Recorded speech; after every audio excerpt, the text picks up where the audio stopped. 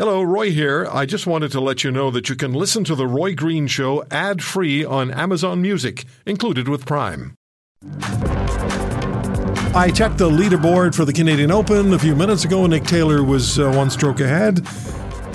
It's time. It is time for a Canadian to win the Canadian Open. Just like it's time for a Canadian hockey team to win the Stanley Cup. The last time was 92-93. It was just fluke that I was talking to Kelly Rudy, and he happened to be the goaltender for the LA Kings with Wayne Gretzky and all that scoring power they had, and they lost to the Canadians, to the Habs in 92-93. That must have been really, really hard. Brian Taylor is the co-host of Real Golf Radio, and we're going to talk to Brian, who's, I should tell you, Real Golf Radio is the longest-running nationally syndicated show on U.S. radio on the Zone Sports Network. And there's the Real Golf Radio podcast. And Brian, thank you for coming on the show. How are you? I'm well. Thanks for having me on. How's everything? It's good. I mean, if Canadian wins the Open today, if Nick Taylor wins it, life will be perfect. It's been fun to watch him, and I see you just right there in the rink, and such a cool atmosphere there at the Canadian Open. And Mike Weir is just a few miles away from me here in Utah, where I live, and we've known and followed Mike his entire career. Of course, we know he's Canadian, but we've adopted him here in Utah. And I remember 2004 rooting so hard for him to beat BJ Singh at the Canadian Open, and it was just, you could feel, and I talked to him afterwards, it was the weight of that is enormous. And so I can only imagine what Nick Taylor's feeling right now. And I heard you talking beforehand. It would be cool to see it finally happen. 1954 was a long time ago. It was a long time ago. And I remember 2004 extremely well. Mike had that tournament in his hands. And then it went into sudden death playoff, and VJ was left with that 2-foot putt. And he just couldn't miss. I mean, you can't. Everybody know what you were doing. And then when he sank the putt, he looked at Mike Weir and he said, you could read his lips. Sorry, Mike. He did. He was sad. It's one of the only times I've ever seen anybody sad to win. You could just tell on his face he hated to do it, right? Yeah. So. Hey, Brian, where does the Canadian Open fit on the tour? How do tour players see the Canadian Open?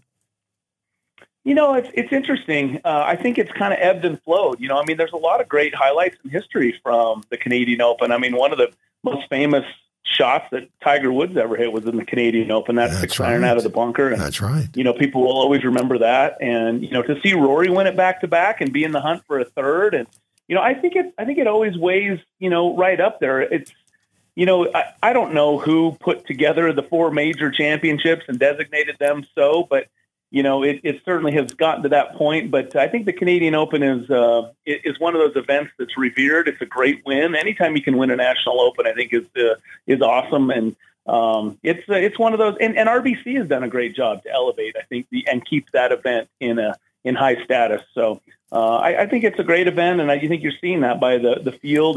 And this week, I think was this year, I think it was a little bit tougher with everything that's been going on. But traditionally, it's had a really great field. Yeah, so let's talk about what's been going on. The LIV PGA merger issue, U.S. Open, what is it, next week? Yeah, here we go. So how many angry players are we going to have there? It's going to be interesting to see. Sadly, as what the Canadian Open experienced this week, U.S. Open is going to experience it just even further with the questions and player reactions to the news and all of that. And it's going to take away from, the U.S. Open returning to Los Angeles for the first time in 75 years, which is a big story in and of itself. And then playing at LA North, which is a prestigious, premier, very, very private club that is people are looking forward to seeing. You just don't even see pictures or videos of this golf course. And so to see it showcased in a major championship format is going to be exciting in and of itself. But I spoke with a couple of players this week, and one comment struck me as a player said, "This feels like the deepest of betrayals."